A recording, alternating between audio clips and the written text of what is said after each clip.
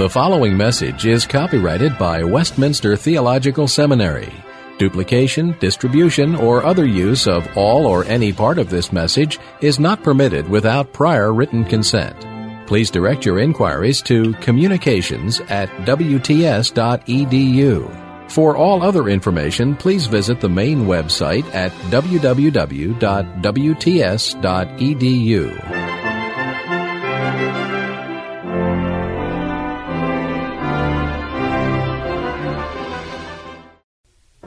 We saw this morning that the second chapter of Genesis prepares the way for what is to be related in the third chapter. The two hang together very closely. They belong together integrally. And as we read that second chapter, we realize that step by step our minds and thoughts are being prepared for some rather momentous event to occur. And that occurs as soon as we begin to read the third chapter, which begins with the words, "Now the serpent." And it emphasizes those words. The words that are placed first in the Hebrew sentences are the emphatic words. And here, "Now the serpent" brings this animal to the fore and focuses our attention upon it. We are told that the serpent was more subtle than any beast of the field which the Lord God had made. And that's a very difficult statement to understand. I'm not sure that we can completely understand it. The word serpent simply means an ordinary snake. We have no reason to read into this word anything particular. And then the question arises, in what sense can you speak about a snake as being subtle? In some of the fables, it's usually the fox that is subtle, is it not?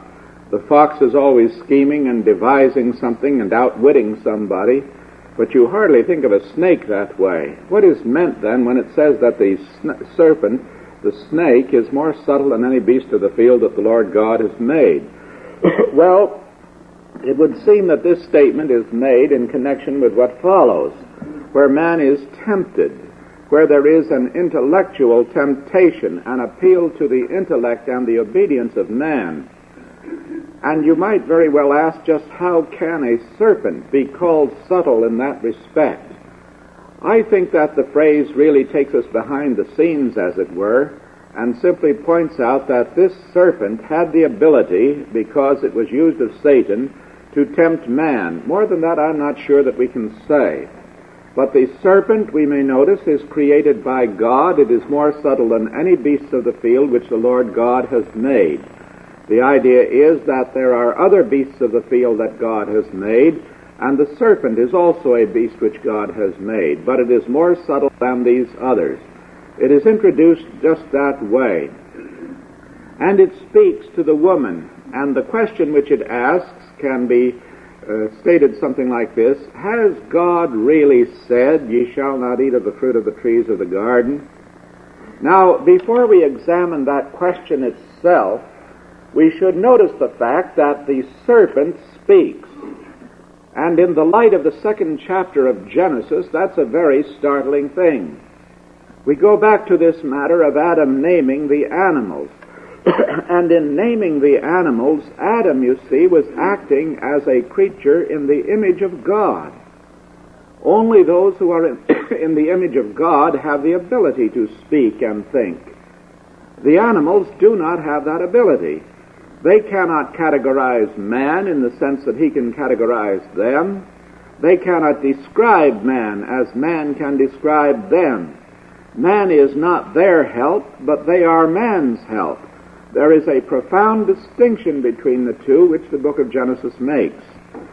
And man speaks, but an animal should not speak. Now here the serpent speaks. The serpent actually talks. And that, it would seem to me, would show right away that there was something out of the ordinary. Something was wrong.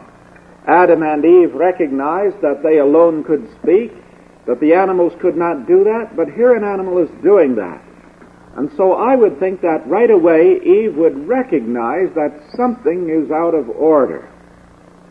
Now there are those, of course, who dismiss this chapter as being a fable. In a fable, animals speak. There are a number of collections of fables. The Aesop's Fables, I guess, is the best known. The fables of Phaedrus, the Latin writer, the fables of the Eastern writers Bidpai and Lokman and so on. They have fables in which animals speak. And those are very interesting stories. You can do worse than read some of these fables. They usually have a moral, and the moral is the expression of practical wisdom. There is the fable, for example, of Aesop about the wolf and the lamb. You remember that the lamb was drinking of the water downstream, and the wolf was above stream drinking of the water, and the wolf accused the lamb of muddying the water. And so that gave him the excuse to pounce upon the lamb and destroy it. Now, I forget just what the moral of that fable is. Don't drink downstream from a wolf, maybe, or something like that. I don't know. But at any rate, most of these fables have a moral, and the moral is the heart of the thing. The moral is usually an expression of practical wisdom, and if we follow out those morals, why, we're doing very well. But when the wolf speaks to the lamb and the lamb replies, we don't take that very seriously. We don't believe that the wolf ever did speak or that the lamb ever did reply. It's a very sad story, I suppose, but we don't take it too seriously. We know it never happened. A fable is simply a story that illustrates a certain point. And that is true of all of these fables. They're very interesting.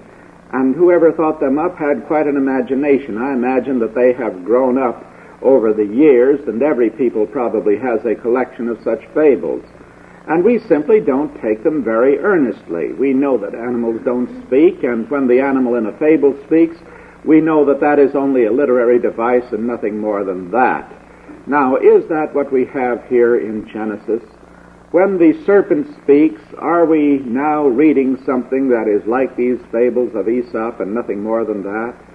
Well, we realize right away that that is not the case. In the Old Testament, animals don't speak. You have the speaking of Balaam's ass, and I believe that is about all. But the animals do not speak. And furthermore, if you were going to dismiss this as being a fable, you would have to find some kind of a moral. A fable usually has a moral. And there is no moral attached here at all. So to say that the 3rd chapter of Genesis is just a fable is really not to begin to do justice to it. Now, we know that today every kind of an effort is made to deny the historicity of the events that are recorded here in the 3rd chapter of Genesis. And so while some would say this is not a fable, they would dismiss it as a legend. All peoples have legends of one kind or another. These are more or less harmless stories that have been handed down. Another term would be a saga. A saga, again, is some story of heroes of ancient times, and we are told that that is what we have here. But then, does that really satisfy us? You see, this explains the origin of sin in the world. There is a moral earnestness about this that doesn't seem to fit in very well with a legend. Furthermore, the same characters that are found in the 3rd chapter of Genesis are found also in the 2nd chapter of Genesis and in the 4th chapter of Genesis. There is a connection here, tying this all up with the entrance of sin into the world. This just does not look like the sort of story that is told for entertainment or that is told around the campfire or anything like that. There is a moral earnestness to it, a seriousness to it that does not fit very well with an ordinary legend. Now, there are stronger reasons than that for denying that it is a legend, but I want to let those go for the time being. There are those who say that this is a myth. Now, a myth, in the modern parlance, is not necessarily a story about gods and goddesses. We've read Bulfinch's mythology. You remember about the Greek gods and goddesses, and in grammar or high school, wherever we studied that, we realized that these were very interesting stories, but even as children, we didn't take them very seriously. We didn't believe that they were true. We never believed in the existence of a Zeus or a Hera or any of those other gods and goddesses. But now we are told that a myth is not necessarily the story of gods and goddesses, but that a myth may be a story that presents a religious truth, and that the myth, therefore, is different from a saga. It's not simply a story about a hero or about people in antiquity. A myth tells us presents religious truth to us under the form of a story. Well, is that what we have here? Are we dealing with a myth which really does not relate something that actually happened, but simply presents religious truth to us so that we can obtain that truth and learn from it? Now, before I want to answer that question, or I answer that question, I want also to mention that there are some who say that this is a parable. And the use of the term parable really differs very little from the use of the term myth. A parable, again, is a story which tells or which contains a spiritual lesson for us. Now, in the New Testament, there are plenty of these parables. Our Lord taught in parables. And you remember that when he taught in parables, he always applied a lesson.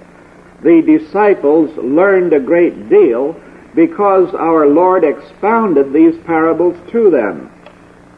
In the Old Testament also there are a number of parables, and these parables contain a lesson. There is the story of the ewe lamb, for example. When David had committed his terrible sin, the Lord sent the prophet Nathan to him. And Nathan realized full well that he couldn't just go up to David and begin to reason with David about his sin.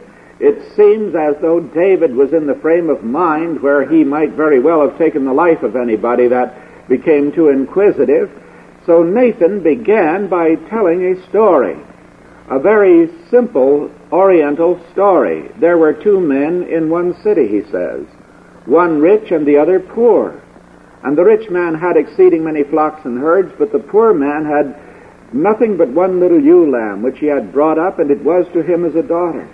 And there came a wayfaring man, and the rich man spared to take of his own flocks and herds, but took the ewe lamb from the poor man and offered that to the traveler, the wayfaring man. And when David heard this story, why, his heart was kindled with indignation, and right away he began to pass judgment. He said, the man that hath done this thing shall die, and he shall restore fourfold, because he hath done this thing, and because he had no pity. And by that time, Nathan was able to apply the lesson of the parable, and he said, thou art the man. And then he began to preach to David. You see, he used this parable not to entertain David, but to bring David to a confession of his own sin, so that Nathan could speak to David, and Nathan could apply the meaning of the parable to David. A parable, then, contains a lesson. Our Lord illustrated that well in the parables that he taught. They contain an application, a lesson, and that is the very characteristic of a parable. Now, you do not find that here in the 3rd chapter of Genesis. After this account is given, no lesson is given to us. We are not told that we should not yield to temptation as Adam did. Nothing of that kind is given to us in Genesis.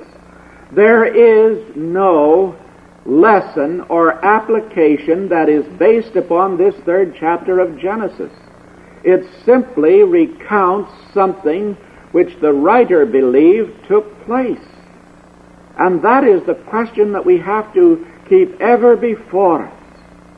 Now we find remarkable support for that interpretation in the New Testament.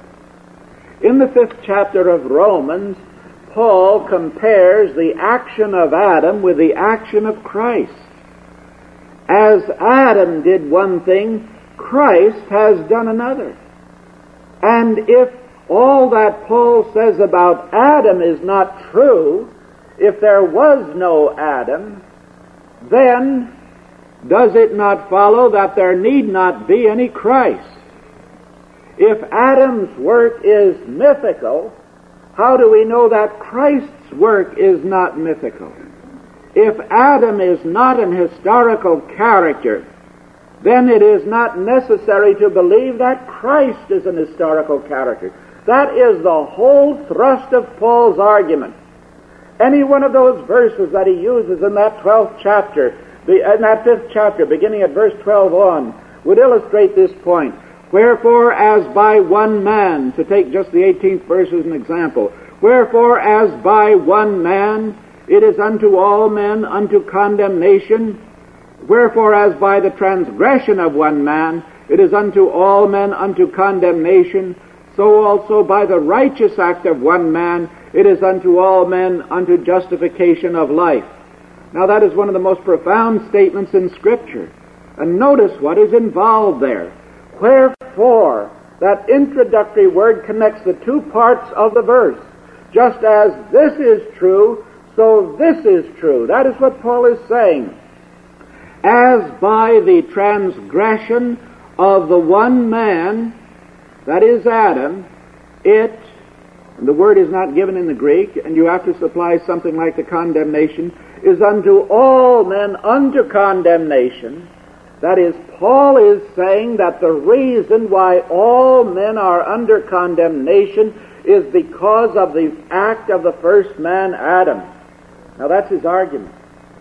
Then he brings in the conclusion, so by the righteous act, and the righteous act corresponds to the transgression of Adam, by the righteous act of one, that is our Lord's death and resurrection, it is unto all men unto a justification that results in life, or a justification of life. What Paul is saying is that the justification which Christians receive is based upon the righteous act of Jesus Christ. And that righteous act of Jesus Christ is compared with the transgression of the first man. There are two men who represent the human race. The first man is of the earth, earthy. The second man is the Lord from heaven. And if the first man is mythical and never lived, then the whole argument regarding the second man is worthless. Now that's the significance of this. Paul believed in the historicity of Adam. And inasmuch as Romans is the Scripture, we may trust what he has to say about it. So you cannot simply dismiss Adam that easily. Well, there is another interpretation that is proposed quite often, and that is this. What we read in Genesis 3, we are told, is the experience of every man. Adam is every man, and every man is Adam. And to support that view, the idea is brought forth that the Hebrew word Adam means simply mankind. You are Adam, and I am Adam, and Adam is us, if you will. Every man is Adam. Now, what can we say about that? Adam's experience is our experience. And this chapter is given unto us to warn us about the pitfalls of temptation. You and I have temptations that we must fight and that we must resist. And if we will read about Adam, we will realize the tragedy of yielding to temptation. That, we are told, is the meaning of this passage. Now, let's look at it a little bit more closely and see if that is really true.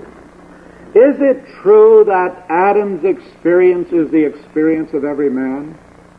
It's not true at all. Adam's experience is not our experience. Adam is the only one that passed through that experience. When Adam was faced with temptation, he was an innocent creature. And by yielding to temptation, he fell into an estate of sin and misery. By yielding to temptation, Adam became a sinner. Now, you and I, by yielding to temptation, do not become sinners. We're sinners already. We do not fall into an estate of sin and misery. We're born into an estate of sin and misery. And as fallen creatures, we yield to temptation. And by yielding to temptation, we become more hardened in our sin, but we do not become sinners by yielding to temptation, by sinning. Adam became a sinner by sinning. We are already sinners. Adam fell through his act. We are already fallen. When Adam yielded to the temptation, he fell into this estate of sin and misery from a state of innocency where he could be pronounced very good. You and I, however, are born in this estate, this fallen estate, and when we sin and we yield to temptation, we do not become sinners. We already are sinners. And there's a profound difference there. Adam's experience, then, is not the experience of every man. It was a unique experience. Adam and Eve were the only ones that passed through that experience. And we have not done that. So it will not do to say that Adam is every man, and that Adam's experience is our experience. That's too superficial a view. We cannot do that. The matter is far more serious than that. Now I would like to call your attention to this fact. Genesis 3 is the only bit of writing in the world which accounts for the origin of sin and misery in the world. If you take the Babylonian creation account, there is nothing corresponding to a fall in that account. Rather, the gods, right from the start, are rather pretty bad actors, I would say, to begin with. There's no fall in that account at all, or in any of these documents from antiquity. Now, suppose you take Ovid's Metamorphoses, which I think is perhaps the best example that can be chosen. What do you find there? Well, you find that there was a time when everything was fine, and then suddenly things were not fine. And you may say, well, there's an account of the fall, but look at it a little bit more carefully. What is this condition in which everything was fine? It was a condition in which everything went well for man. There was no sickness. People didn't cheat one another and that sort of thing. It was a sort of a political utopia where God is not brought into the picture, but everything went pretty well for man. Then suddenly things changed. There was sickness and people began to cheat one another and so on. And that is the closest, as far as I know, that you can come to the 3rd chapter of Genesis. But the Metamorphoses do not say anything about giving an explanation of what took place. There is nothing that is parallel to the account of the fall, nothing that explains at all the true nature of what happened to man. Now, the condition in which we find ourselves today is not simply one of unhappiness, not merely one in which there is sickness, in which people cheat one another and so on. It's far more serious than that. According to the Bible, we are in a fallen estate in which our heart is corrupt. And not only is our heart corrupt, but we are guilty before God. And we can do nothing to deliver ourselves. The only thing that can be done by God Himself. And God has done that. What the Bible tells us is unique. In other words, you simply cannot take out this 3rd chapter of Genesis and say this is one of a number of similar accounts. It's not. It is a unique account. There is no parallel to it anywhere in the world. These other cosmogonies don't even begin to come to grips with the problems that are involved, for they don't see what those problems are. Genesis 3, therefore, is unique. And I think we should point that fact out all the time. Adam's experience is not the experience of every man. When we look at the remainder of the Bible, we realize that this chapter purports to relate to us what actually took place. Now, that does not mean that there is no symbolism in the chapter. There is. But we must interpret that symbolism as it should be interpreted, especially with respect to the trees of the garden. They have a symbolical meaning. But that does not mean that they were not trees, and in a certain sense, Adam, as the representative of the human race, has a particular significance, but that does not mean that there was no Adam. Our Lord quoted from the book of Genesis. The New Testament refers to it. It is perfectly clear that the New Testament regards it as that which actually has happened. And so the serpent speaks. And we cannot dismiss this as a mere fable. And I brought in all these other views to get rid of them all in one breath. They simply do not help us in understanding the 3rd chapter of Genesis. Now the language of the serpent is deceptive. The Hebrew particle can be rendered something like this: Yea, hath God said, ye shall not eat of the fruit of the trees of the garden? And you can almost hear the tone of voice that was used. It was to imply that God was very niggardly. God was withholding from these people something that would have been for their good. Has God really said this? That you can't eat of the fruit of the trees of the garden? Oh, what a mean thing that is. You can just read and hear the way Satan approaches. And Eve replies to him. She says, of the fruit of the trees of the garden we may eat, but of the fruit of the tree that is in the midst of the garden, God has said, ye shall not eat of it, neither shall ye touch it, lest ye die. Now Eve replies to the serpent, and it may be that her intentions were well meant, but she is not accurate in her reply. First of all, she generalizes it. She uses the plural instead of the singular. God had said to Adam, in the day that thou eatest thereof, dying thou shalt die, thou shalt surely die. Eve says, in the day that ye eat thereof, ye shall surely die, making it general and plural. Furthermore, she uses another word. She says, ye shall not eat of it, neither shall ye touch it, lest ye die. Now the word touch here probably means more than just handling it. It probably is another synonym for eating of the fruit. But at any rate, it is an addition to the command of God. Now, whether Eve is simply interpreting the command or whether she has become a bit inaccurate may be a question for dispute. I'm inclined to think that the latter is the case because she has given the evil one the opportunity that he wants. And there's a lesson right here, and that is, don't try to reason with Satan. Now, I don't mean that Satan is going to appear to you and sit down to talk things over, not at all. I do think that when Martin Luther threw the inkwell at the devil, that he hit the devil. But I think he hit the devil not so much with that inkwell as he did with the things that he wrote and he preached. The devil was spending, I think, an undue amount of time with Martin Luther, which means that Luther was being faithful to Christ. And the reason why the devil lets most of us go by without bothering too much about us is that we're not causing him enough trouble. But when we are faithful to Christ, then the devil becomes very concerned. And when I say we shouldn't talk things over with the devil and reason with the devil, I would simply call to your mind what our Lord did. When evil is presented to us, don't try to rationalize that evil, but simply remember the Scripture. It is written, thou shalt not, and so on. And that's the only way to handle evil of any kind, is to appeal to the Scripture.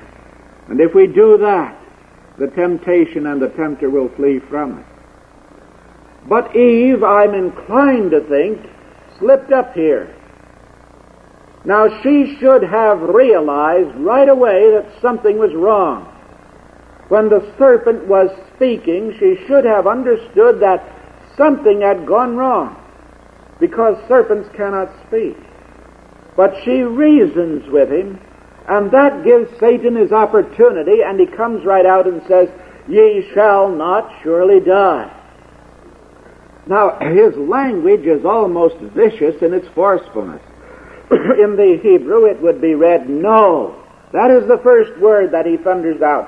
No. The idea is, it is not true, this thought that ye will surely die. The English is rather weak. Ye shall not surely die. The Hebrew, no, ye shall not die. This whole statement of God's is not true. Ye shall not surely die.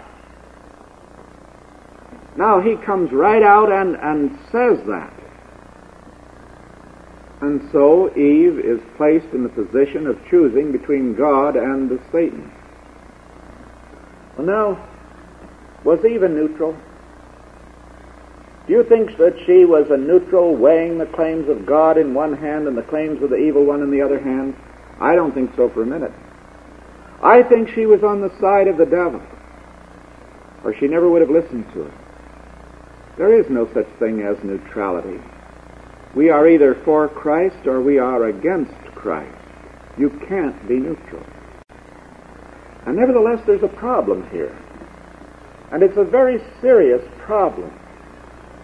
And it's a problem that we cannot solve, but if we can even recognize the existence of the problem, I think we've gone a long way to understanding. We know that Adam and Eve were left to the freedom of their will. They were not forced from without to do evil. That I think we can surely say. Satan did not have the power to compel them to sin. Their choice was a choice of free volition. They chose to do evil. But now let's go behind the scenes a little bit, or probe a little bit more deeply into this question. A being chooses in accordance with its nature. Let's illustrate that with respect to God. The Bible says that God cannot lie. To lie would be to go contrary to God's nature. God cannot deny himself. He cannot go contrary to his nature. He cannot lie. He cannot do evil. Now, if you want to say that that's a limitation, all right. But it's a rather blessed limitation. God cannot go contrary to his nature. Our Lord could not have yielded to the evil one. Now, there's a problem there. You may say, how then could he have been tempted? And I don't know the answer to that. All I know is that the Bible shows us a very real temptation, and yet we know that our Lord was sinless. And the possibility of his sinning is not to be recognized. But Adam and Eve were created good. God saw all that he had made, and behold, it was very good. Now the question then is, how could sin find lodgment in a soul that was good? How could the change in nature have taken place? Now let's illustrate this, if we can, by the matter of regeneration. We know that when a man is dead in trespasses and sins, when a man is an unbeliever, he simply does not have the power to come unto Christ. He is dead. And a dead being cannot act like an alive being. Now, I know there is a great deal of evangelism today which denies that. I have heard men at young people's conferences, for example, say something like this to the young people. God has done everything he can to save you. Now, his hands, as it were, are tied, and it's up to you. Well, if it's up to us, we're lost. Because if it's up to us, we simply haven't got the power to change. We cannot come to God in our own strength. We are lost, fallen creatures. And it requires the sovereign power of the Spirit of God to bring us to newness of life. Ye must be born again, says our Lord. But we can no more cause our own new birth than we could cause our physical birth. As we were passive in our first birth, we are passive in the new birth. We cannot cause ourselves to be born again. Now, the way that the Spirit of God operates is very wonderful. He commands us to preach the gospel. And in preaching the gospel, we command men, believe on the Lord Jesus Christ and thou shalt be saved. But there is no magic in those words. I preach those words, and those words in themselves can do nothing, but the Spirit of God in mysterious fashion causes the soul who hears those words to be born again. And the first conscious, logical act of the newborn soul is to believe on Jesus Christ. If any of you are asking, am I born again? I would say this: Do you believe on Jesus Christ? Do you trust Him as your Savior? If you are trusting Christ for salvation, then you are born again. For no man that is yet in his sins can trust Christ for salvation. We cannot act contrary to our nature. And if my nature is a fallen nature, then I am at enmity with God. I hate God. I hate His Word. I hate all that He stands for. And it is only when God Himself has opened the eyes of my understanding through regeneration that old things are passed away. Behold, all things have become new, and now I love God and His Word and His people and His work. But as long as I am in my fallen state, I will never come to Christ. I know there's mystery here, but I know this, that no man has ever saved another man or can save him. It's only the Spirit of God who can bring the fallen soul to newness of life, who can regenerate it, who can change the nature. I know there's mystery here, but I know this, that no man has ever saved another man or can save him.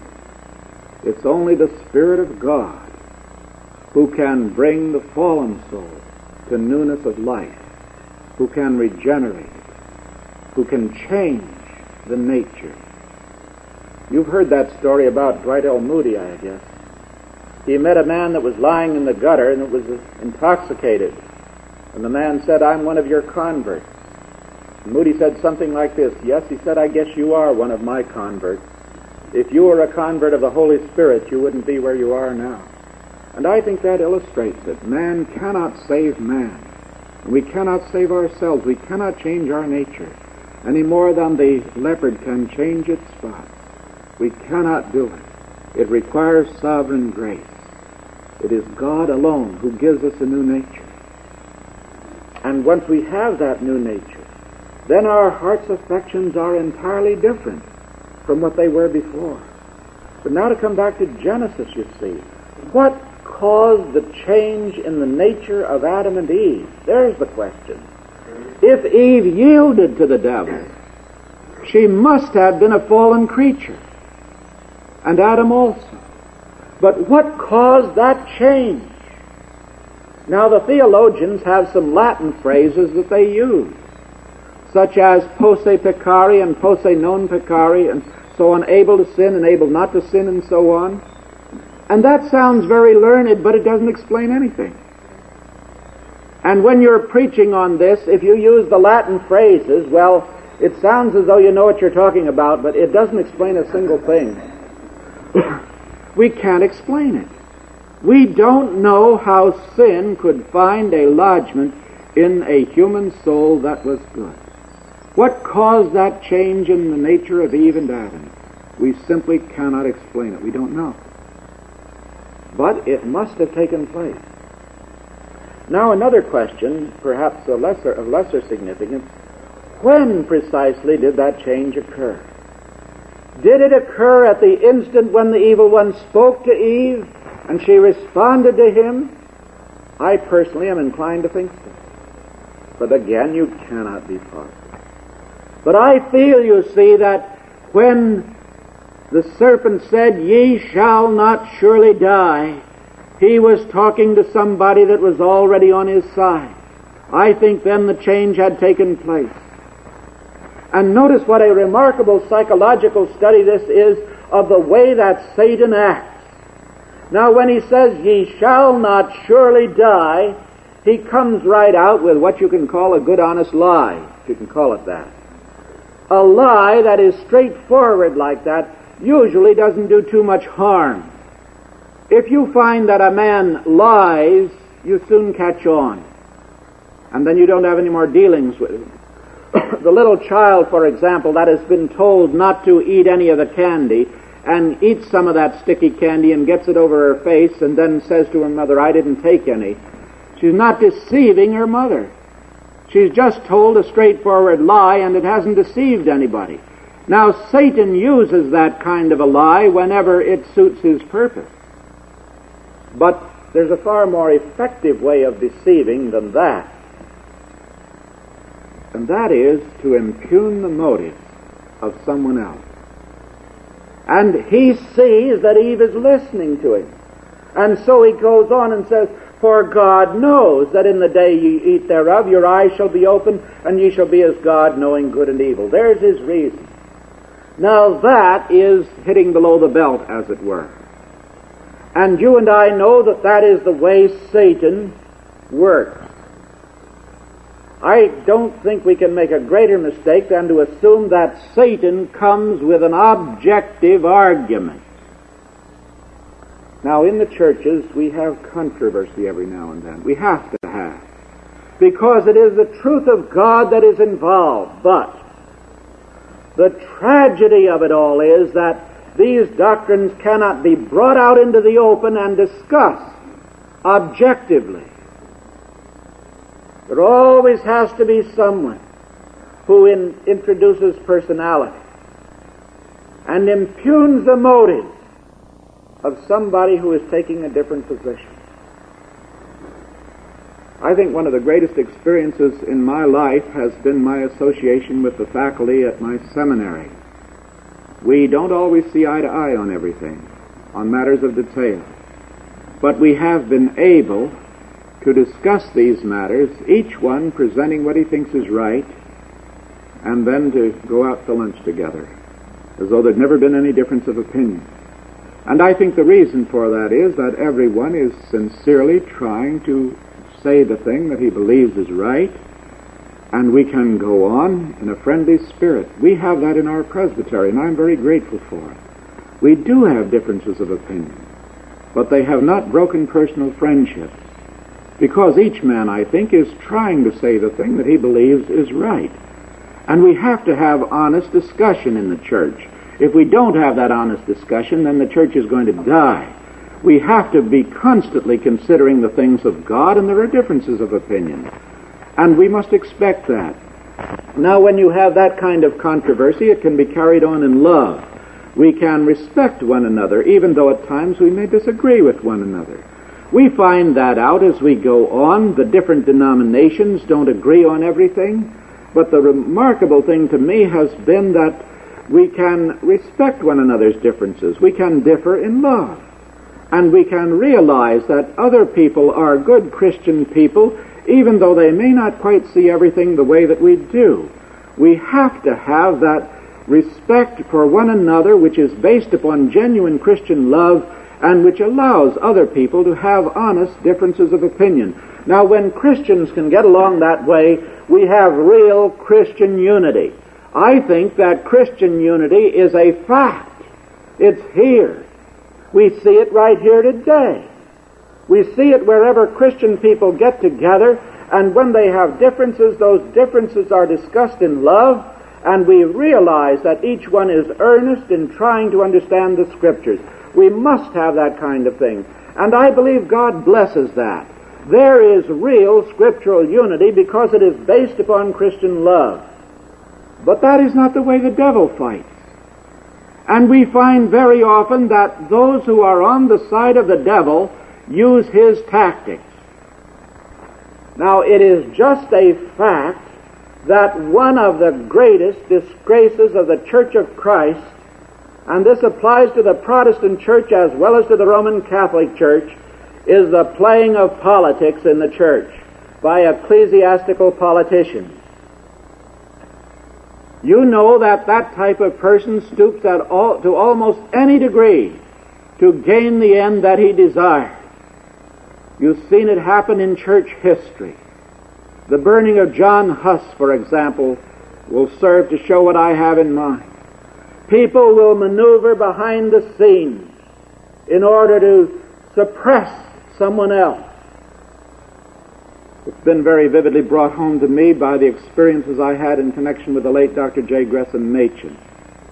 Nobody would come right out in the open and answer his arguments, but they could smear his name. They could spread stories about him that were not true, and those stories are hard to live down. People are willing to believe the falsehood rather than the truth. And this is the way that Satan fights. We have to remember it. And here's a good practical rule, I think, for us as Christians.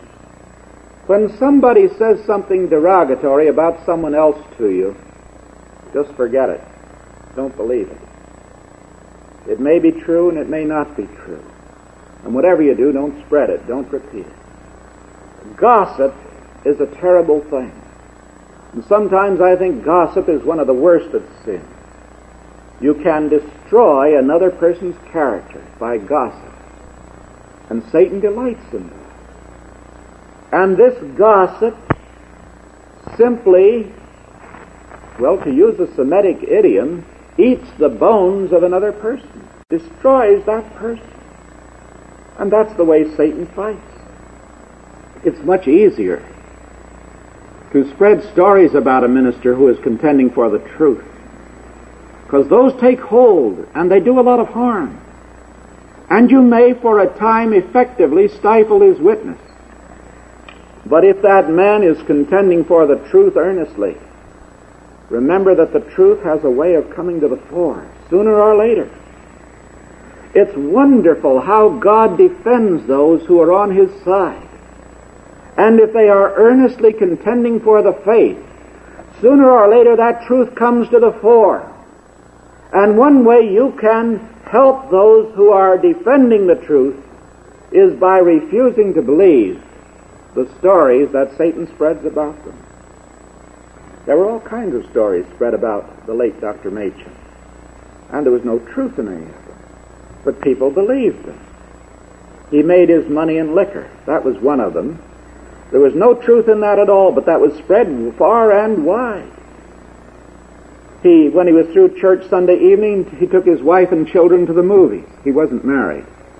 But that was one of the stories that was spread far and wide. He was temperamentally unfit to teach, and yet he was one of the most popular teachers, I guess, that there ever was. And the boys loved him. But that sort of thing does a lot of harm. And that's exactly how Satan is fighting here. God knows that in the day you eat thereof, your eyes will be opened. Now, what he says is particularly damaging because formally it's true. Scripture says their eyes were opened. Their eyes were opened. It was an opening of the eyes, but not the kind that Satan had in mind. Satan's statement is formally true. Your eyes will be opened and you will be as God, knowing good and evil. Formally, yes. God knows good and evil. God loves the good because the good is the expression of his nature. God hates the evil because the evil is contrary to his nature. But they would know good and evil also. They would know it from the standpoint of fallen creatures, and they would love the evil and they would reject the good. That is what would happen. But Satan does not say that. By this formally true statement, he impugns the motives of God and he deceives Eve. And so he implies that God is somehow withholding something good from them. Ye will be as God, knowing good and evil. And the implication is that God does not want you to have what he possesses. He's jealous, in other words. Now that was a vicious thing to do. And that is the way that Satan fights today.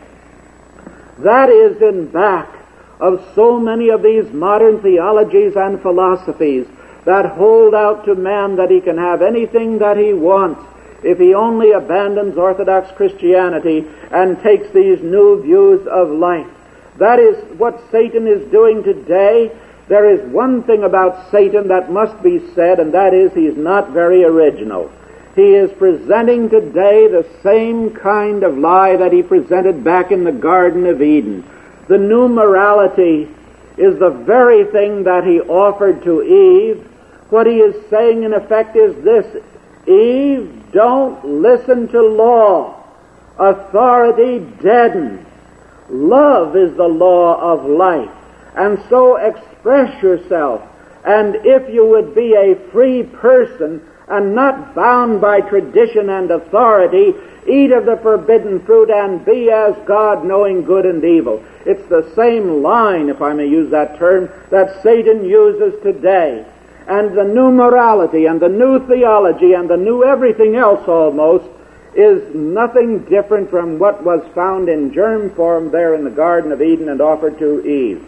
And so Eve responds. Listening to this, she looks at the tree and sees that it is good for food and a delight to the eyes. It is all of this, but she looks at it now from the standpoint of one that is on Satan's side. She partakes of the fruit and gives to her husband, and he eats also. Now, I've never yet been able to go through this chapter without somebody asking the question, where was Adam all the time? And I don't know the answer to that. The Bible doesn't say. What can we say about that? I assume he was present there because she gave the fruit to him, her husband that was with her.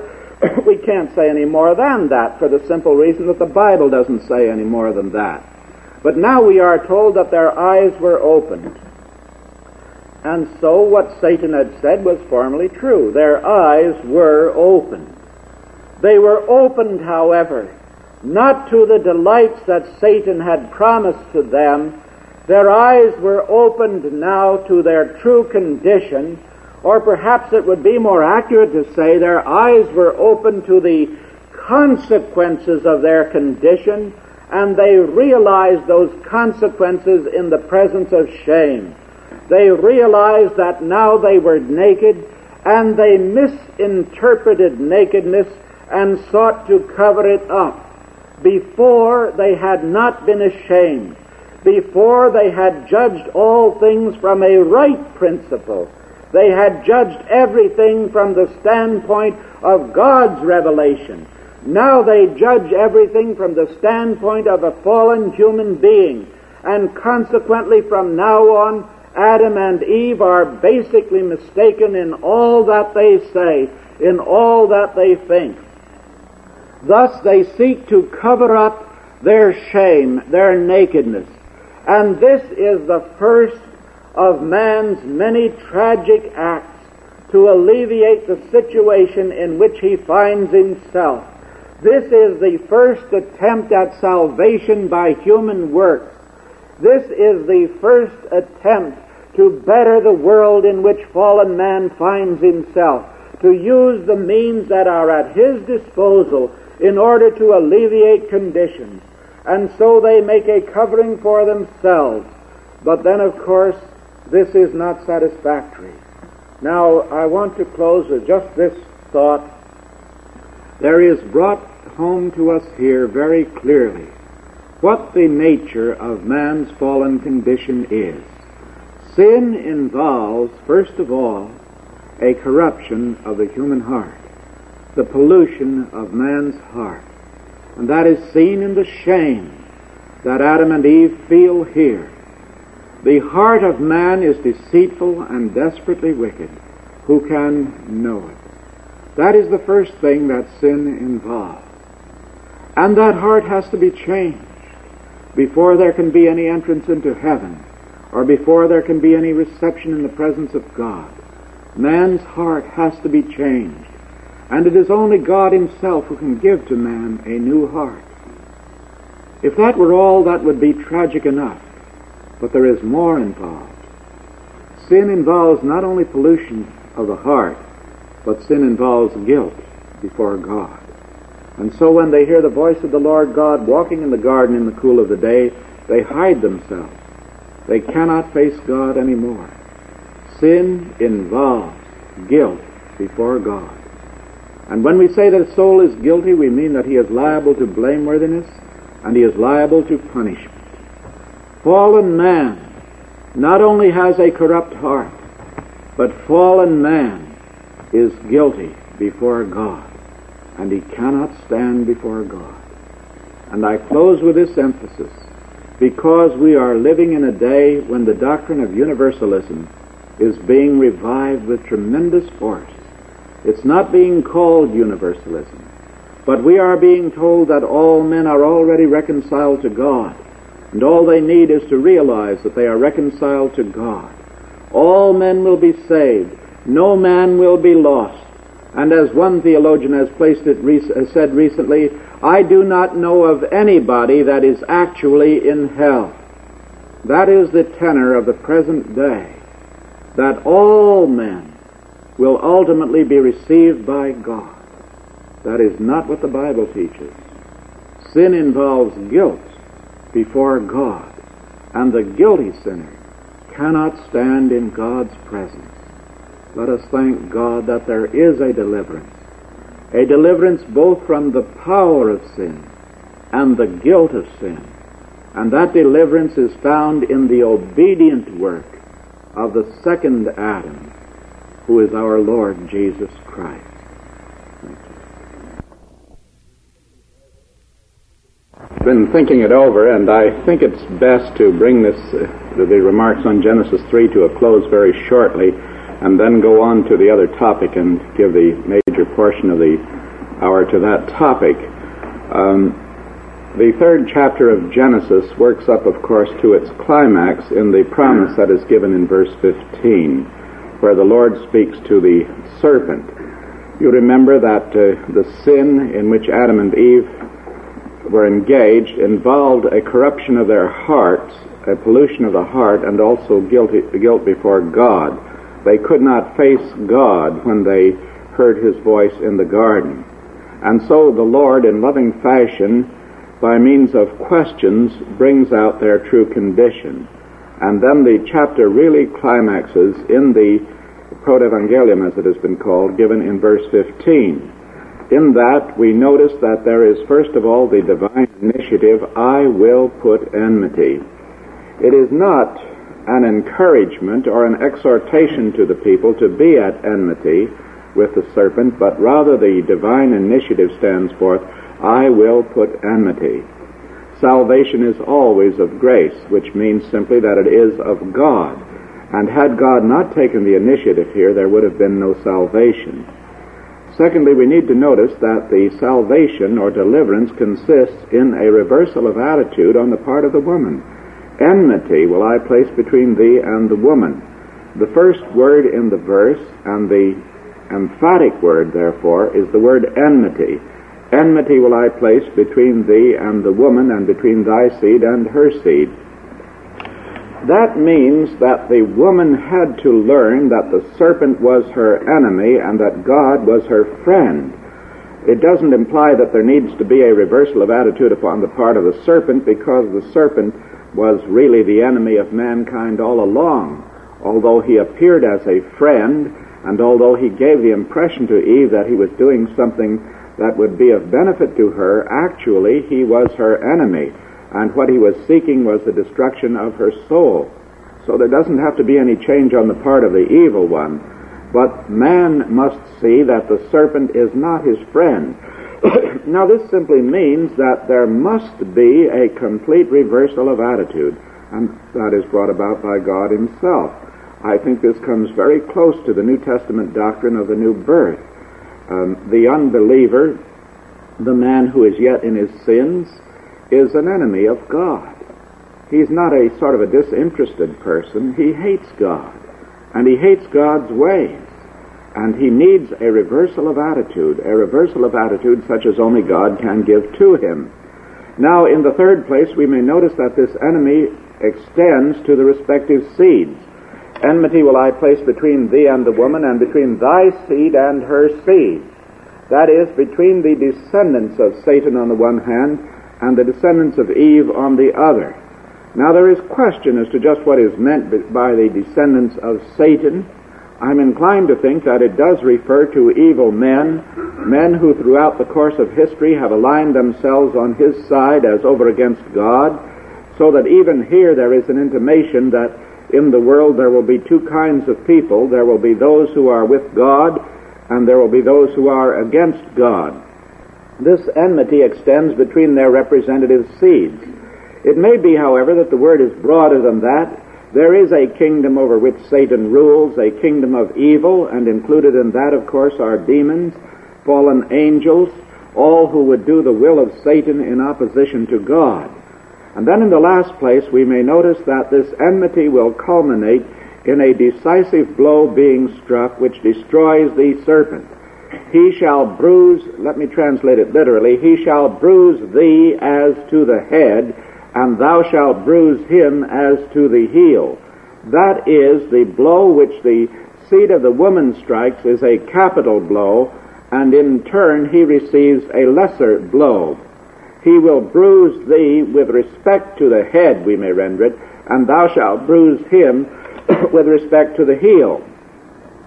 Thus, the promise is given that somehow from the human race there will arise one who will deliver the blow that will destroy the serpent. This, I think, is the first messianic prophecy in all the Old Testament.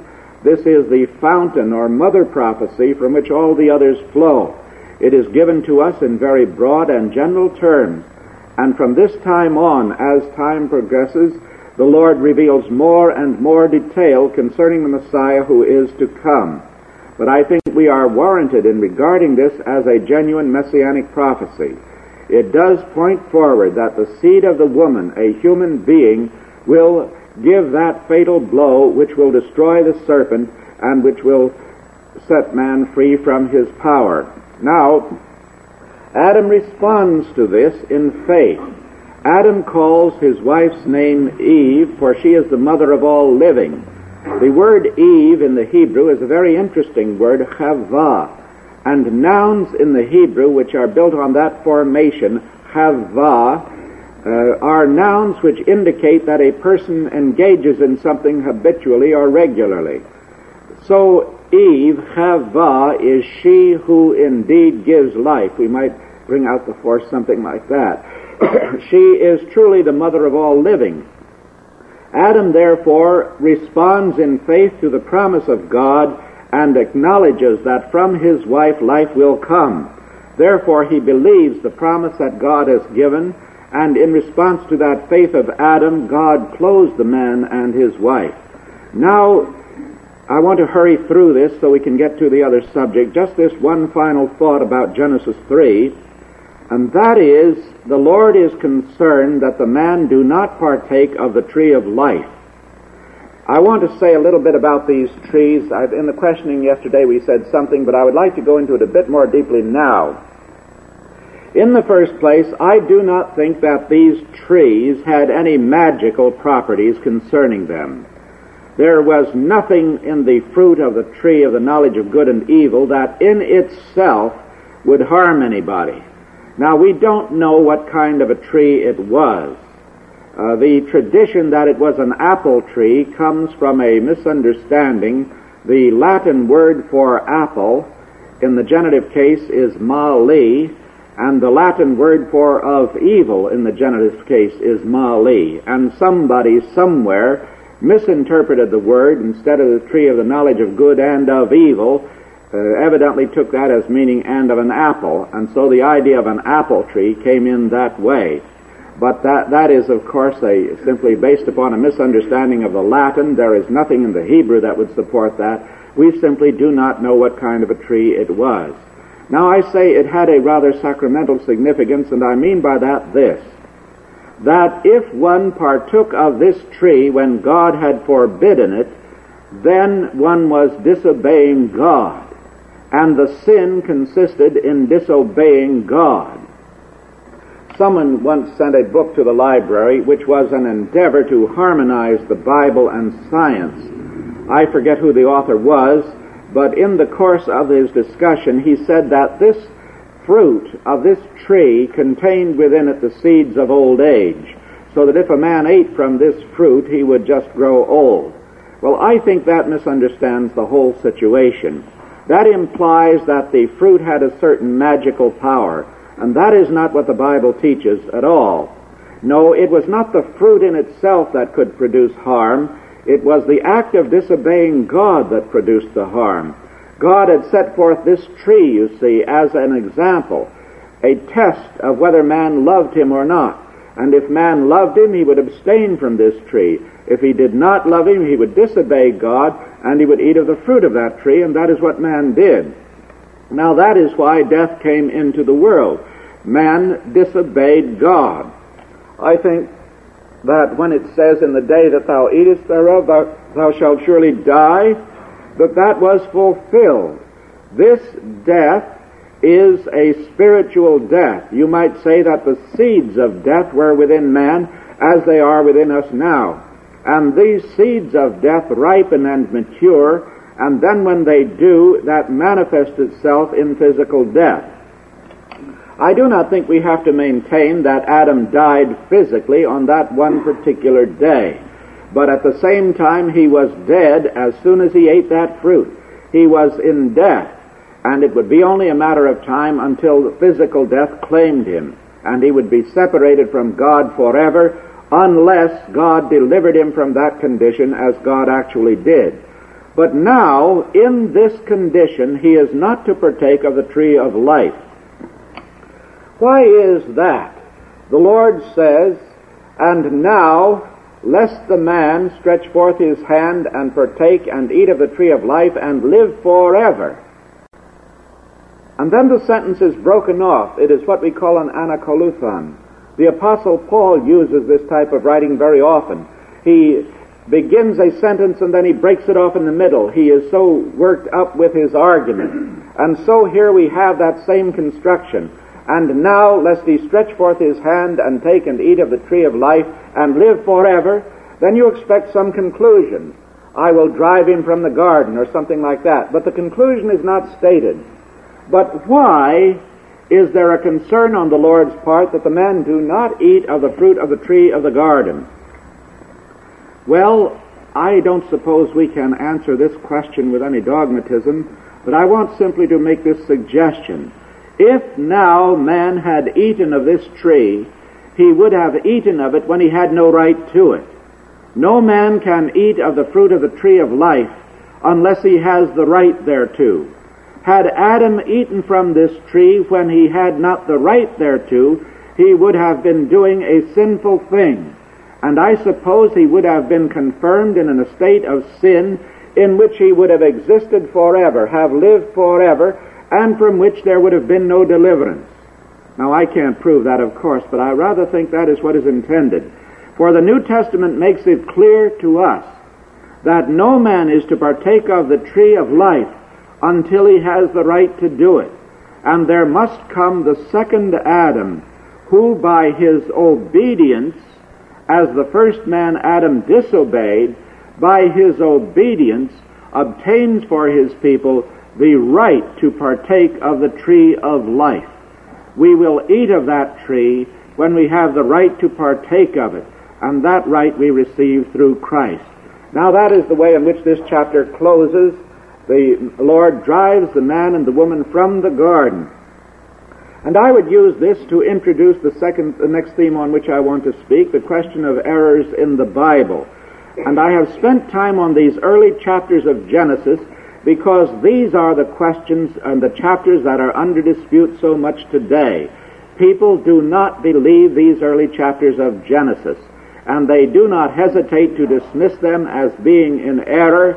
These are the grossest errors that are found in the Bible, we are told, and I think if we can satisfy ourselves with regard to these chapters, there's nothing else that really should give us a tremendous amount of difficulty.